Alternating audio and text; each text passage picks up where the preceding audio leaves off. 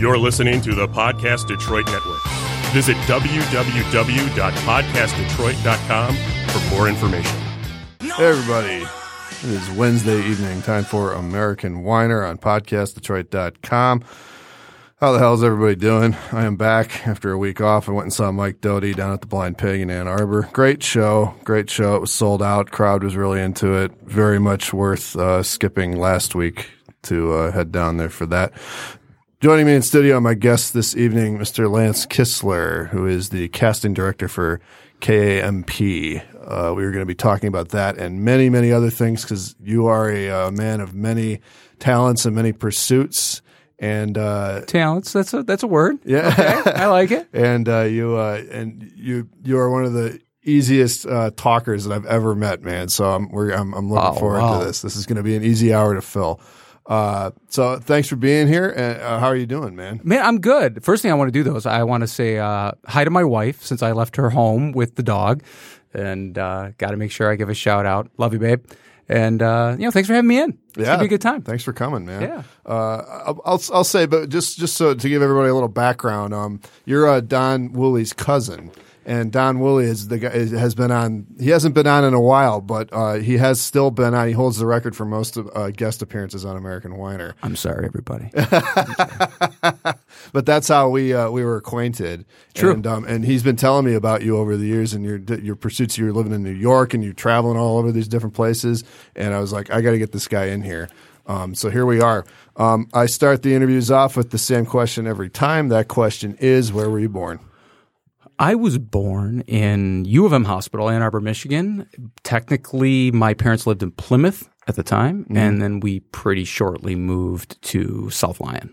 And that was when South Lyon was still before it was developed, right? Like it was still pretty country at that point, yes? To be honest, yeah, it was one grocery store, family-owned grocery store. Which one was it? Was it Showerman's? Showerman's. It was IGA. Showerman's. Yes. Oh, my sister bagged groceries there. It was the place in town. And yeah, it was good. I grew up in the middle of nowhere.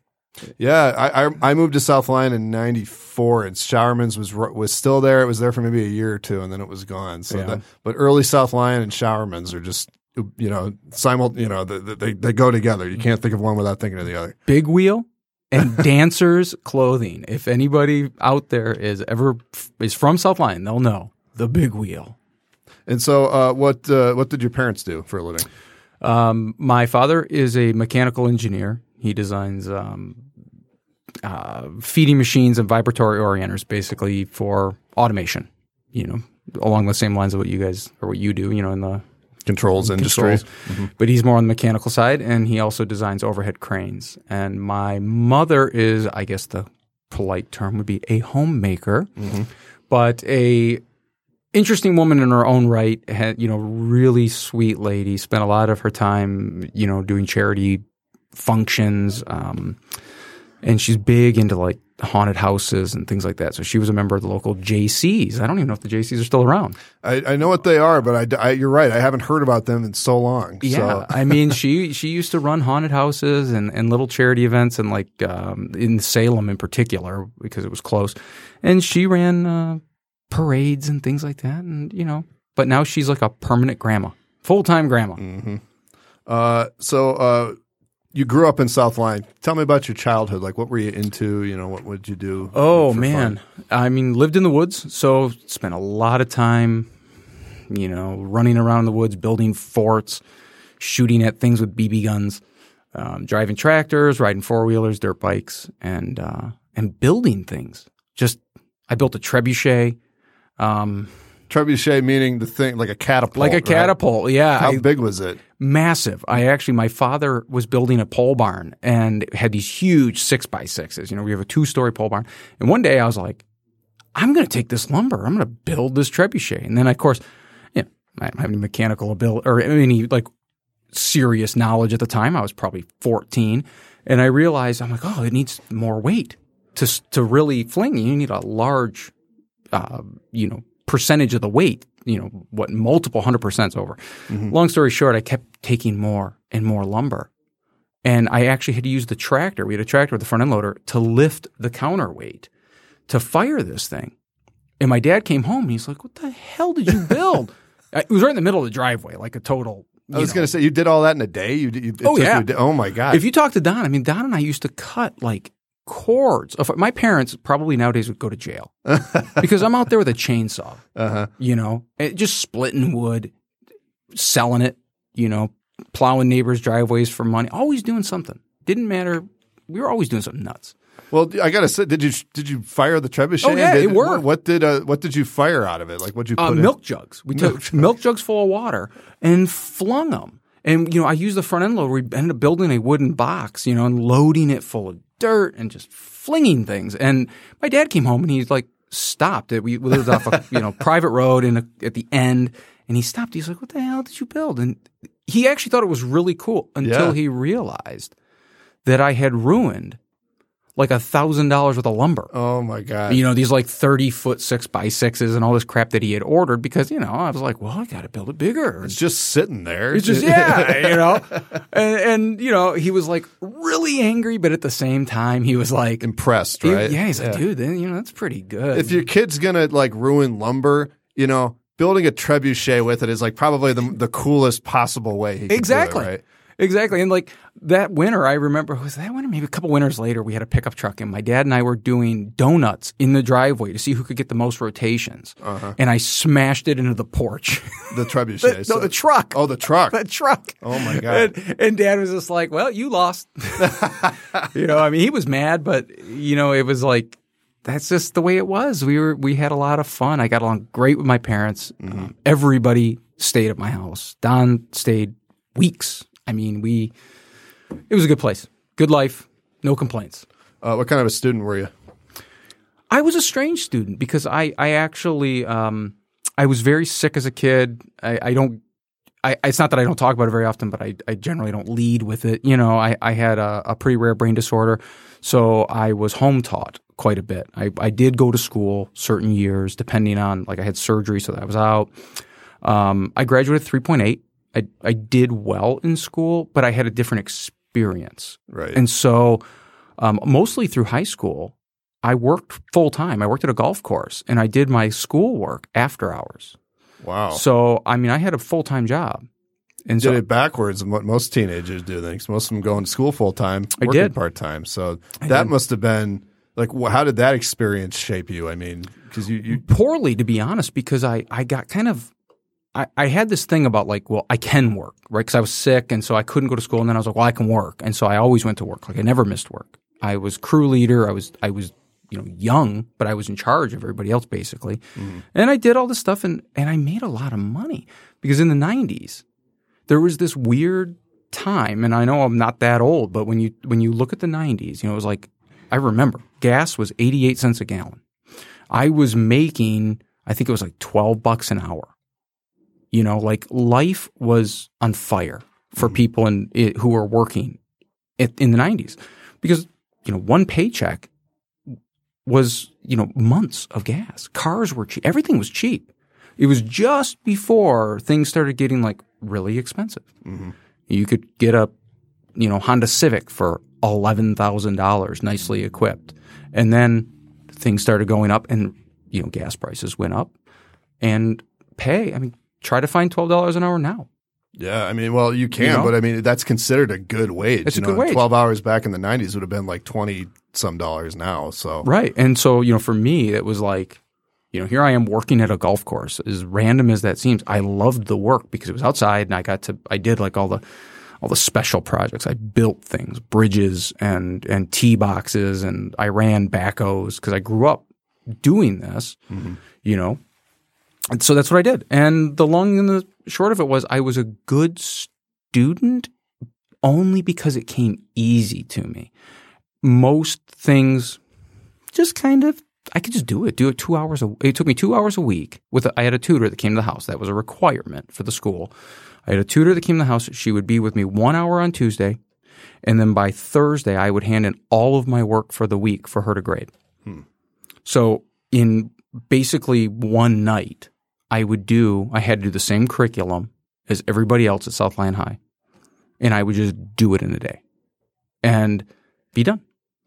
Do you think that because you were homeschooled from kindergarten to 12th grade? No, right? no. I was in regular school completely until I think 8th grade. Oh, so middle school. Middle school, yeah. Okay. And then high school, I attended part of my freshman year, and here and there were certain I had to go in for labs, things like that. So I still was a student. I went to school, but the majority of it was done at home. And it literally got to the point where I couldn't be bothered. I was busy. I had a job. They're like, oh, you have to go do this lab. And I'm like, I got to work.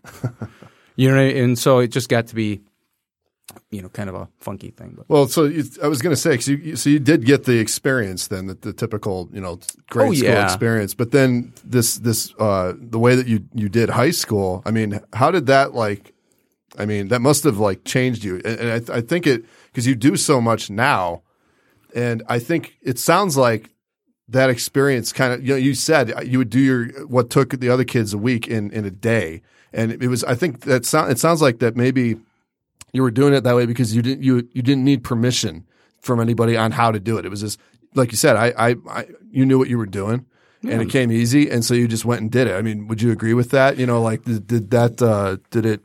Did it shape you into being the type of person you are now, the entrepreneur who just goes and does things? Well, I think that the majority of it was, my dad and my mom were both kind of I was the youngest. They're like, school's a formality in the sense that the structure of it is mostly BS. You get there at 7:00, you dick around, you do this. And so much of it is fluff. Gym class and I'm not saying it's not good, and it is good. But my dad saw, he's like, I was an active kid. I'm splitting firewood. He's like, you don't really need to play volleyball in gym class for this, I even took a drafting class when my father was an engineer. And so I'm like, what I learned in one season or one course of drafting, I could pick up at home in reality and go down to the shop and see it built. And I'm not saying it was better, but for basic requirements. And when I graduated, I want to say it was only 19 credits you needed to graduate. It's much higher now. You could fail a whole bunch back when I was in school, and it changed a little, not long after I was there, after I graduated. But, the long and the short of it was just, doing the work, the math, history, you're reading the book. You read the book, you answer the 10 questions at the end, and at the end of the, semester, you do a test. Right. Okay. Well, done. You could literally test out of classes when I was in school. That's basically what I was doing. I was just doing it 1 week at a time. But the things like math and certain parts of science, I did struggle with the chemistry or working on what thing bonds with what other thing. And I think in that instance, it would have been better to be in school. Seeing the teacher draw it up on the board instead of having to rely on the tutor or my father, who's, brilliant, or my grandfather, who's, a PhD. He's a brilliant man.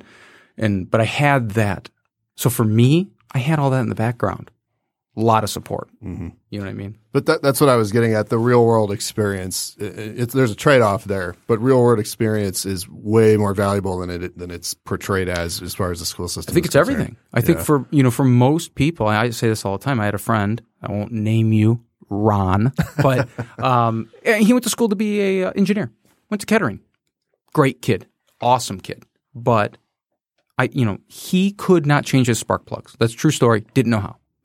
So my brother-in-law, now brother-in-law, we were best friends in school.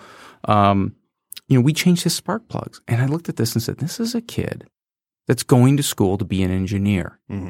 Does not understand how a spark plug, what it does, why it's in there, how to get it out, And it's not his fault. But who would you rather hire as an engineer? The guy who actually understands what it does, or the guy who read the book? And I'm not saying there's not there's not room for both, but sometimes, you need someone who knows all the fine details. And it's you need a lawyer to go over the contract, but it doesn't take a lawyer to know when you're getting screwed. That's where the trade-off comes in. It's you mentioned my day job, and I've noticed that the self-taught guys are usually the best guys because they went at their own pace. They learned things as they went, and the most important thing, they're not afraid to say what they don't know how to do or what they're not as familiar with, and that's how you learn. Guys that have the degree, I've noticed, tend to be more leery of saying that because, like, well, you got a degree, shouldn't you know everything? You know, I feel like that might be kind of the you came about there, it, so. or you came about it naturally. That's the other thing. It's like some people come into their, you know, like for example, Don being my cousin, you know, he got into the business that he's in, you know, kind of by matriculation, worked his way into it, and found out that he was really good at it. Yeah. Right? Talk about natural. Yeah, I mean, exactly. you know, I mean, the guy's brilliant anyways. He always has been. He has an idyllic mind. He remembers everything he reads. You know, I mean, like there's things in there skills that I don't have. And to see how that worked out, it was a natural fit. And that's the funny thing, like you said about school, is that you can go to college and your assumption is that you're going to be amazing at whatever it is you want to be. Maybe you want to be a teacher or you want to be a lawyer. But then you might find out that, you know what, the reality of it makes you miserable. And that does happen. You know what I mean? And I think that into a certain regard, it's, you know, I didn't know what I was going to be doing now that I'm doing it. I had no idea. And maybe it was for the best. Maybe it wasn't. But, you know, I'm good at it. And, you know, I'm well respected in it. I think a lot of times that seems to matter more than anything. Yeah. Other people are like, hey, I like working with that guy. It's how you're known, not just who you know, but how you're known. It's really, I think in the end, it's where, you know, whether people want to do it again. You know what I mean? Again. Yeah, definitely. Yeah, it's like, oh yeah, it's Brian Singer, but he touched me. Yeah. You know, I mean, in the end, it's all about your reputation. He made us our money back, but right, yeah, he made us our money back, but we can never use him again, and our name is Mud. Yeah. So thanks, Brian. Well, Brian, I don't know you, and I'm kind of glad at this point, but you know, call me. Well, we'll jump ahead then. Let's jump because you spent some time in the auto industry yourself in your early career. Yeah. A weird part of the auto industry. What weird part was that? I worked in the automotive dismantling, automotive recycling side of things. I was working at the golf course, and my best friend, now my brother-in-law, was working for this company out of Brighton, and they were an automotive refurbishing company. They take salvage cars and rebuild them and sell them as salvage title vehicles. And they also had a thriving auto parts business. And it's a huge industry. It's a multi-billion-dollar a year industry, which is selling parts to other people's cars. Makes sense. Everyone drives. Sooner or later, something breaks. And the long and the short of it is he said, hey, Ford Motor Company is going to buy us. And we have a couple of openings. Are you interested? And I said, I don't know, am I? And he said, yeah, I think you should be, you know, So I talked to my dad and everything, and I said, hey, you know, there's this opportunity. He says, never hurts. You take the interview. So I took the interview, and they hired me. And the long and the short of it was, it turned into a big operation. I mean, we had exclusive access to, you know, pre-production vehicles. We became like the dismantling company for all the car, whatever Ford needed dismantled, and then I worked my way from working in inventory and just putting parts on the shelves to being the auction buyer. I was in charge of buying for not just our site, but sites across the country. We worked out this whole software where we could figure out our 30, 60, 90-day needs on auto parts, and we would go to the auction. And I mean, it was insane. I was in my early 20s, 19, 20, and I'm going to the auction spending $1 million. Of other people's money. And I remember the first auction I went to, and I'm just buying because I had an algorithm. It was like every vehicle, I'd be like, oh, the hood, the headlight, this, and it would kick out a dollar amount of total value. And then, you know, we'd figure out what percentage of that value we could afford to spend because you have all your costs, you know, so you figure out your EBITDA on this thing. And next thing you know, I'm like raising my hand to buy this car. I'm like, all right, I bought that car. I went to an auction in Ohio. I knew nobody there because I'd never been to it. I bought every car. Everyone? Every car. Like 200. Wow. It was insane. I bought every car in the entire auction. And I had literally grown men. I was a kid. was a big kid, but I was a kid. And I had grown men like cornering me. Who are you? Where are you from? What are you doing? Blah, blah, blah. I'm like, dude, what, this is ridiculous. But, how are you going to pay for this? I'm like, it's an endless supply of money. Mm-hmm. Ford Motor Company. Yeah, it's like we don't run out of money.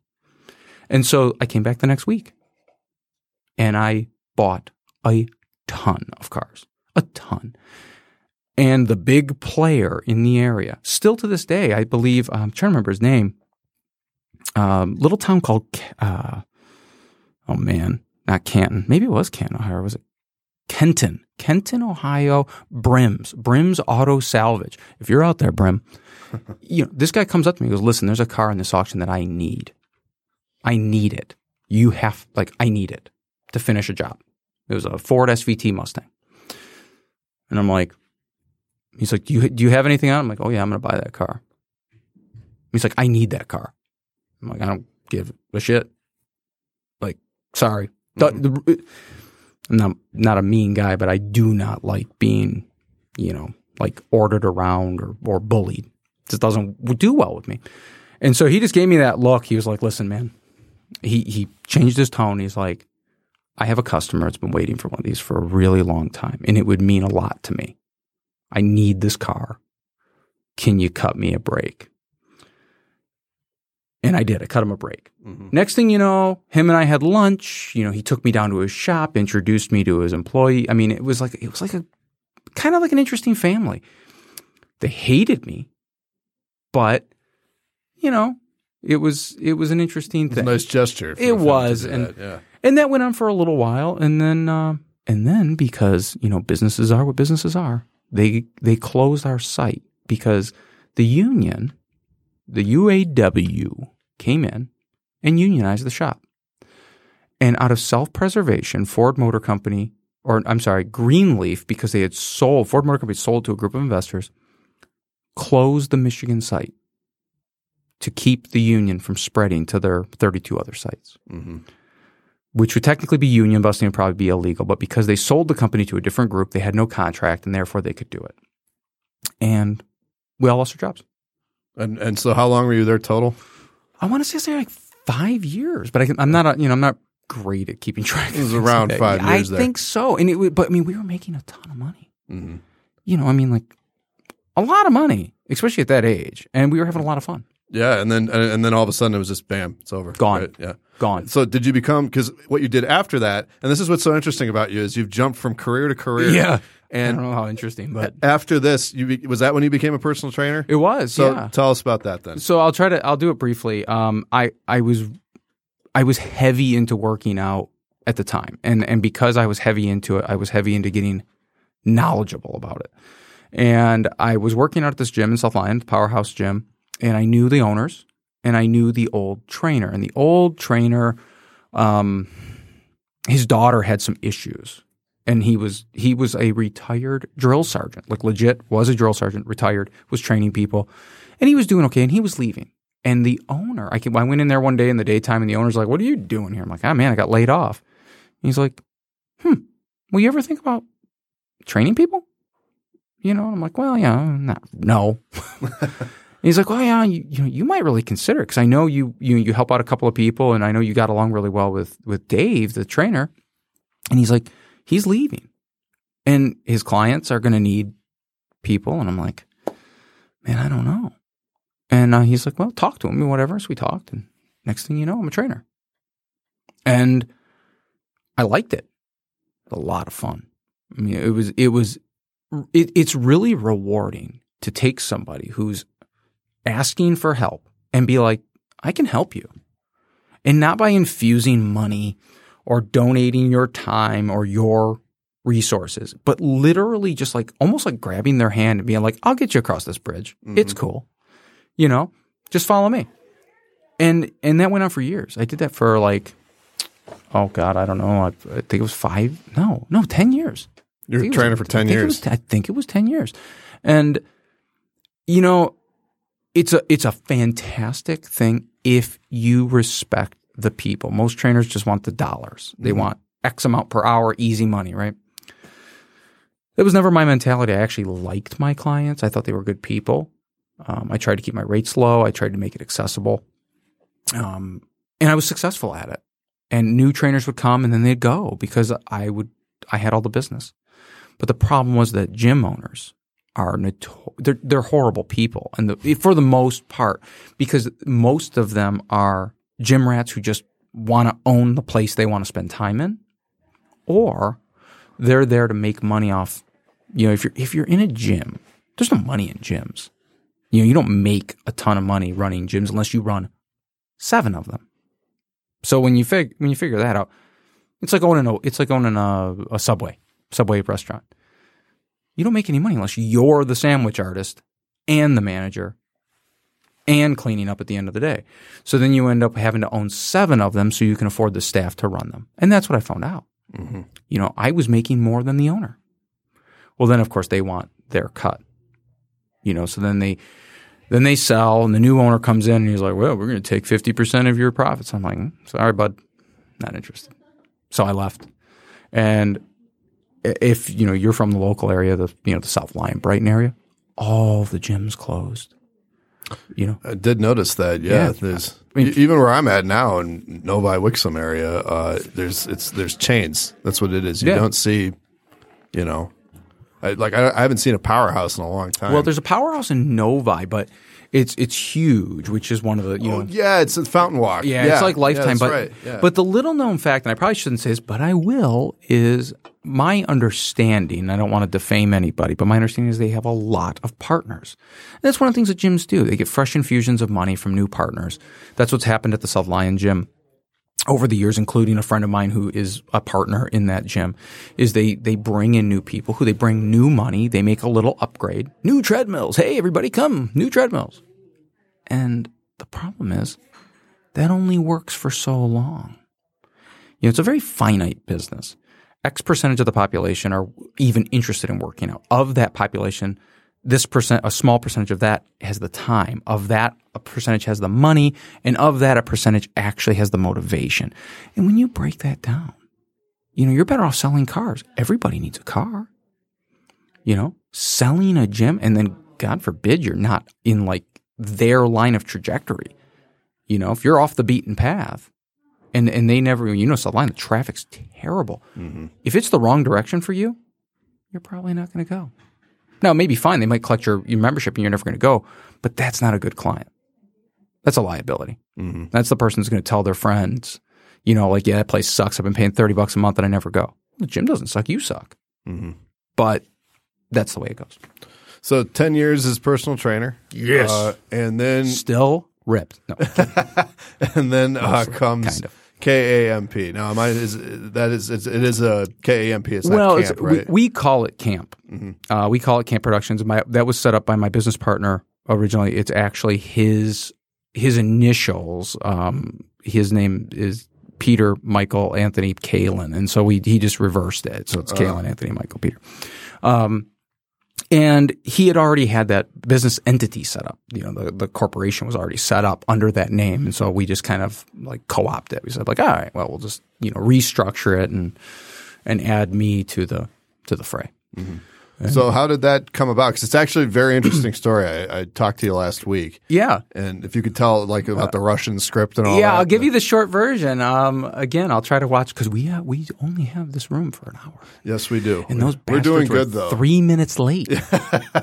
We still have about half an hour though, so we're doing good. Well, so the short version was while I was training, I enjoy writing. I enjoy creative writing, and I think that to me, it's semi-cathartic. I like writing anything from poetry to songs to, stories. And I wrote this story. I got into the Russian aristocracy.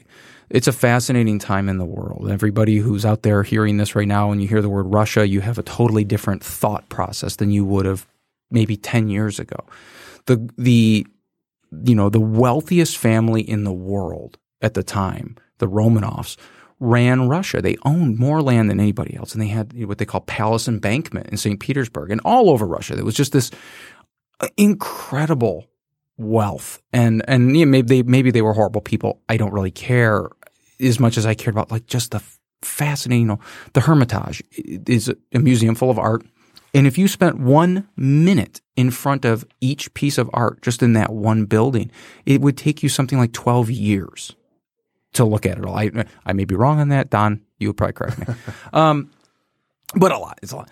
And so I was fascinated. And basically they were murdered. They were slaughtered by the Bolsheviks. They were shot in a cellar. And, the dynasty died. And as I was telling you, I mentioned, Russia still is a monarchy. They would be able to ascend to the throne, but the living members signed a pact saying that they wouldn't. They would abdicate the throne and they would just let it go to, like the form of government they have now. And I found that amazing. I found it insane to me that, after this many years that somebody in that lineage hasn't come forward and said, nope, that shit's mine. But they haven't because they know they'd be killed. I mean, no one is handing you that kind of power. Yeah, good luck going up against Putin. Yeah, and even if it was just Gorbachev or anybody else, I mean, Well, what's interesting about that point is that if they were there was a moment when the Soviet Union dissolved. Right. That was when it would have happened. Exactly. Because that was when they were at their weakest. So now it's like, I mean, they built themselves, back up into not the Soviet Union, but and they still suck. They still can't keep the power on. But I think their economy is like equivalent to Iowa or something like that. Yeah, so it's pretty pathetic. Nothing against Iowa, but no, I'm sorry, Iowa. You're really not that great. No. So the long and the short of it was I wrote this story basically that involves, and I don't want anyone to steal my idea, but it is copywritten, so good luck. About what would happen basically if an heir to the throne were to not necessarily come forward, but kind of be slid in, almost unbeknownst to himself. Like, hey, Alex is the king, like he pulled the sword out, and then what would happen and the factions that would be involved. And so I wrote this, and my mother, who has a lot of interesting friends, and she's a voracious reader. I mean, she reads everything under the sun. I sent it to her, like just a rough outline. And she goes, this is actually really neat. Because I had written it with a factual timeline, like the dates and everything I took from the history books, wrote them out on literally a huge piece of paper, and I just drew a divergent line that said like, okay, here's the date that he would have been born. These people were slaughtered at this date, and here's how old these descendants would be as of right now. Mm-hmm. And I drew it all out on this timeline. And that's where the story picked up. And so my mom had this friend, my now business partner, who was a casting director for many years. He owned a very profitable, very well-respected commercial casting agency in New York, and then had moved out to L.A. to do casting at Sony Picture Studios. So he was doing Spider-Man and stuff like that, which is not nearly as much fun, by the way, as commercials. And he had gotten an offer to be the casting director for the in-house casting director for the second largest ad agency in the world. They were opening a new office in Manhattan, right in Tribeca, completely outfitting the building for this. And he said, man, he was retired. And he said, would you be interested? He asked me, because we've been writing together, like on weekends and at night. We were on the phone and going over scripts, and we wrote, actually, I think we have 4 between the two of us. I mean, like him and I together. Mm-hmm. He had one that he had already written. And as this was happening, the gym that I was at Powerhouse in Brighton at the time, and they closed. Like literally just closed. So I was like, balls. What am I going to do? So I asked my wife, I go, what do you think? She's like, give it a shot. If you want to do it, do it. I said, well, I'm going to have to go to New York. And I said, so she's like, well, go, see what's going on. And if it's good, we'll move there. And so I was there for a year without my wife. I mean, she let me go, basically. I don't mean to sound, make it sound that way, but she was extremely supportive of it. And it was hard. I mean, it's really hard to be away from somebody, for a year. I was living with my business partner and his husband in Manhattan in their 2-bedroom condo. And, it worked. You just got to it. Yeah. Yeah. I mean, and I'm like the other two careers, you just jumped into it, right? And I'm a prick. I am like, I am. My business partner, if he ever listens to this, he'll tell you. I mean, like, I just take over.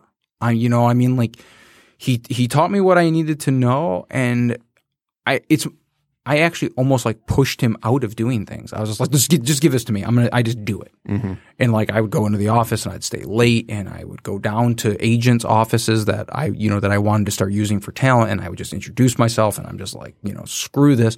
And I would march around the building. I mean, these are like, I'd go to, because we have all these different like, subsets of this agency. And in different parts of the city. I mean, we have like 5 different buildings throughout New York with all these different little agencies. I just go show up. Hi. And I went to our print director, and I was like, hi, Julie. Hi, and by the way, hi, Julie, if you're listening. And I said, hey, your print shoots, who casts them? Well, usually the photographers and blah, blah, blah, blah. I go, well, what if I want to cast them? She goes, well, the photographers would never. She goes, the photographers want to know, they want to work with their people. And I'm like, tell them no. Tell them you want to use me. And she's like, well, no, but they get to choose. And I go, no, they don't. You're hiring the photographers. You told the photographer you want me to cast it. And she goes, well, that'll never work. I said, all right, I'm already done with this shit. Like, no, that's just not the way it works. If you're hiring somebody, they do what you want. That's just the way I see life. I mean, and if that person tells you no, then you can hire somebody else. So what I did was I just literally went online. I was like, who's the biggest effing photographer in town? I sent him an email. Whitman, his last name's Whitman. I'm trying to remember his first name off the top of my head. And Robert Whitman. I sent him an email. I want to talk to you. So he's like, all right. I went to his office. And he invites me in. I'm like, hey, what's going on? I'm like, I got to ask you a question. He's like, what? I said, what do you get, these people get like $30,000, $40,000 a day to shoot. I'm like, so if I came to you and I'm like, listen, I'm going to pay you your day rate, but someone else is going to cast it, would you do it? And he's like, yeah, dude. I'm like, that's what I thought. I'm like, well, so you wouldn't have any problem if I told you. He goes, I'm a photographer, man. He's like, you find the beauty in whatever you're shooting. He's like, yeah. He's like, I would love to be the one that casts it because I get to charge you for it. He's like, that's what it's all about. Mm-hmm, mm-hmm. I'm like, yeah, no shit. Of course you want to subcontract it because you're going to get a 20% markup. I'm like, I'm going to take that out. So I marched right back. And by the way, he was Prince. I'm a big Prince fan. Mm-hmm. He was Prince's original photographer before he was famous. And he has all the original photos. He actually just did like a big, thing in LA with after Prince died, right? Well, he gave me one of those prints and signed it. Wow. It's like one of my prized, like curio possessions is this, before he was famous. He was like 19 years old, huge afro, signed by Rob. He's like the coolest dude. And that was it. I went back to the my print department, and I'm like, total bullshit. Put their freaking thumbs in the vise and tell them who you're going to use. Mm-hmm. And it worked. And so that was right at the beginning. You did that right at the beginning. I'm like, how do you tell me that these people, like, I'm sorry, they don't have that much power. I mean, yeah, I'm a great photographer. Yeah, until you're not anymore. And just so we're clear, like, because this is like, these are photo shoots that we're talking about right now, yes? No, this was at the time it was everything. It was everything. I mean, I was doing voiceovers. We were doing on camera. We were doing, like motion, all for commercial. But, I wasn't grabbing the internal to the agency. Like I wasn't doing the print work. Like I'm like, why am I not getting print work? And it was just this thing where people are like, oh, we let the photographer. And I'm like, like you're the manager of that department and you let the other person tell you how it's going to go when you have a professional casting director one floor down from you who could do this at a much cheaper rate? Well, why don't you tell us about the casting process then? Because like I'm kind of so you got to kiss my ass really hard. No. But like because you said you wanted to be in charge of that. So what does that entail? Like what exactly do you do with that? Well, process? really, the best way, the way that I mean, it really depends on the project, depends on how involved people are. But the best way is that the people who write the spot, right, the creative director, because you usually have a creative who like, concepts this thing. They come up with it. They dream it out of their head. And then it gets approved and then it goes to a producer. And the producer, Michigan terms here, general contractor, who gets everybody together. And what I had going at the time, because I was in-house, was that the creatives were actually in the building. So I would just like toddle my little butt off to them and be like, so what are you thinking about for that role? Right? Like I did Liberty Mutual a lot. Like they're standing in front of the Statue of Liberty or whatever. I'm like, okay, so you're like husband and wife. What are you picturing? Like, is it like skinny, dorky husband and like, is it a beautiful bombshell wife, or are they just an average couple? Or, I mean, like, what's the dichotomy here? There's always something. You wrote it with a purpose. Is he supposed to be like I'm sorry, honey? Or is he supposed to be like, yeah, right, like I'm listening to you? There's always something, right? You know how it is. If, you're a creative person, the vision is much beyond what's necessarily on the paper.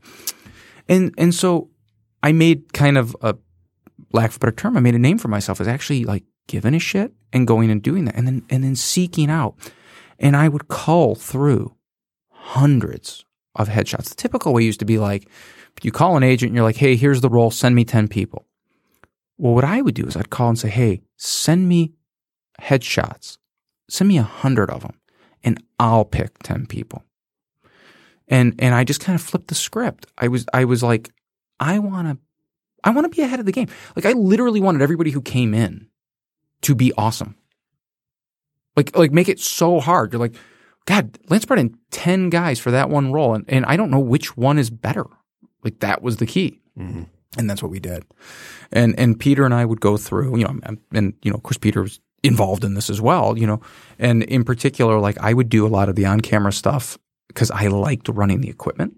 I liked running the camera and setting up the lights. And then Peter would be doing voiceovers, because we were really busy. I'd have 60 people coming in for an audition on camera, and Peter would have 50 people coming in to read, voiceover scripts. And we were just like, cycling all these people through our office. It was really cool. Yeah, I mean, tell us about some of the projects you worked on. It's so funny because I have them on. We did a ton of Lysol. We did a ton of Liberty Mutual. We did PayPal. We did Dos Equis beer. The most interesting man in the world, his actual name is Jonathan Goldsmith, Goldsmith, I think. He used to sit in my office and wait for his turn because we had a stage right outside my office. Does he live up to the hype? It's a funny thing. He's an older actor who had retired. He was living on a boat. He was like living in his boat for fun because he was retired, and his wife is his agent. And she saw this posting, like, interested man, whatever. Like we needed a whatever the description. I came in after they had already picked him. I was going to say, yeah, because did you guys come up with that? But it was no, our agency did, but they had already picked him and they casted him, and his wife sent him to it, and then he became the guy. And so when they needed to shoot certain things, now if they needed to be on location, they didn't shoot on our stage, but when they needed, they shot on our stage, and it was stuff like that. It was a lot of fun. But I do a lot of voices. I mean, like, and a lot of drugs. We did Claritin for years. Mm-hmm. Took me a second there. I do a lot of voices and I do a lot of drugs. Yeah, a lot of drugs. I do a lot of drug commercials. Yeah. A lot of drug commercials. A lot, because that's obviously what's really popular. But recently like Rite Aid and things like that are things that I'm working on. But one of the things that I do now that I moved back to Michigan, I do a lot of pharmaceutical. Random drugs that I don't even remember the names of, because they're just like, say like Merck out of New Jersey. They're a huge medical company, but they can have 4 or 5 different names for one drug, and it's marketed under different generic names and things like that. And so even though they might be the manufacturer, or Amgen, is another big pharmaceutical company, and so they have different names. So we might do one shoot that covers 3 or 4 different names depending on the market it's in, Latin America or Europe or whatever. And so sometimes I don't even know the name, and I don't really care. What I care about is, I just did one today. They said we want a female voice that is like a distinctive accent. Like not British, not Australian, but something like you just can't put your finger on Like it. Ariana Huffington. Yeah. I mean, actually, I can't remember the name of the woman. I could look it up. I don't want to be rude and pull my phone up, but they gave me a comparable, and I pulled her up, and she was like an MSNBC, like international host. Mm-hmm. And I was like, okay. So that's what I worked on. Finding people who were like, native to another country but speak fluent English, and trying to get, something just a little, because, everyone does British, Jaguar and all that, they do British. It gets old. So, like I got some really like interesting like Israelis and like, again, people now they're looking to not hit stereotypes. Like, we need an Indian person to play a doctor. It's just played out. So they're looking for like a nondescript, like, wow, that's interesting. Where do you get that voice? And it's fun. That to me is actually the fun part of my job now, is that people call me now for things like maybe they can't find, or whatever else. And I just have a better process flow. I'm not telling all the rest of the casting directors out there how I do it, but my process flow is different. I broke out of the standard, because there is a standard way of doing it, and that's how rate cards are built. We do this many preps and this many casts and this booking and this upload fee. And I said, Peter and I were talking about it one day. I'm like, does it need to be this way? Like, it doesn't always fit. And why do we need to, like, the way it would work is I'd be like, okay, so that's 2 preps and 2 casts and then 2 stage fees and then 1 upload fee and then a booking fee. And they, what's the total on that? Oh, it's X. Oh, well, our budget, can we negotiate down? Okay. I'm like, how about this? What do you need? Well, we have 3 principals, 2 backgrounds, and a voiceover. What do you need? Okay, well, how different are they? Well, we have 2 Caucasian women, 1 African-American male, and a Latino. Okay. That's, the 2 Caucasian females are really just one role. And then, like, if you're only looking, how many men do you really need to see to fill that role? I mean, he's just a coach. So it's like, it's not like he has to be like the most beautiful man in the world. I mean, so, okay, boom. And then I just bid it as to what I know it's going to take for me to do it, instead of sticking to the regular. It could be a $5,000 difference. It could be a $10,000 difference. I mean, I've done castings that are $40,000. I mean, it's, for a commercial. Have you done any Super Bowl commercials? Have I had one that runs in the Super Bowl? I do think one of our KY, we did KY, and I do believe one of those ran in the Super Bowl, but I also, one of our spots got pulled. Like it offended somebody. I don't remember which one it was now, but it wasn't like, I just casted it, but like, they were like, oh, you can't. People got all honked off. I want to say it was one of our KY spots. Really? Yeah, and they were like, no. And it just pulled it. They pulled it. Huh. Well, this is why I was asking you earlier about the whole homeschool experience and sort of the different school experience in general that you had and learning how to go your own way, because everything that you've said so far with every career that you had, you went in and immediately said, you took a look at how things were done and you said, okay, I'm going to do this my way. And I'm going to make it better, and here's how. And then you didn't ask for permission; you just fucking did it, right? So within the confines of legalities, I mean, yeah. Or constraints. You work in a gym; you have to follow the owner's rules to a certain extent. Mm-hmm. But you've always been like that. It sounds like. I mean, but I think that again, that comes from my father. He's people come to him with a problem. Like, oh, we need to, he just built this machine. They needed to feed these parts. Okay. As a matter of fact, I remember specifically, I have a bottle of water in front of me. When I was a kid, I don't know if anyone remembers this, Pepsi 2 liters used to have this weird black cup on the bottom of Pepsi 2 liters. Look it up, everybody. They did. Somebody had to make the machine that took a big gondola, a big bucket of those black cups, and flip them upright so they could have glue sprayed in them. And why the hell they couldn't figure out how to make the bottle stand up on its own, I don't know, but they didn't. And that was the type of thing they'd just bring it to him, be like, hey, we need up. You make up. Dad's like, all right, yeah, I'll make it up. And that's what the military needed to decommission soldiers. So dump all of your ammo in that bucket. And of course, what do you have to do with it? sort it back out. Like you would think they'd be like, all right, soldier, it's your last day of doing whatever the hell we say. So you're going to put your 9mm in there and your 223s over there. Nope. Dump it all in the bucket. We'll sort it out later.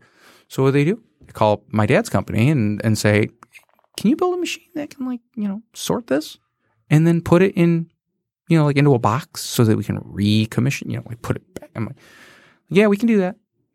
And then you literally just have to figure it out, which is how I grew up. I grew up with my old man, holding this weird object. I'm like, what is that? He's like, oh, this is a pinion ring from the back end of a Chevy truck. And, Detroit Axle needs to figure out a way to get these from, the vibratory unit that takes the burrs off of it into the machine that cleans off all the residual, walnut shells. I'm like, really? He's like, yes, it's that ridiculous, but that's what we're going to do. And they have to always face the right direction so that they can be picked up and pressed, And I'm like, oh, wow. How do you figure out how's the machine know? You got to find it, And so that's how it went. Wow.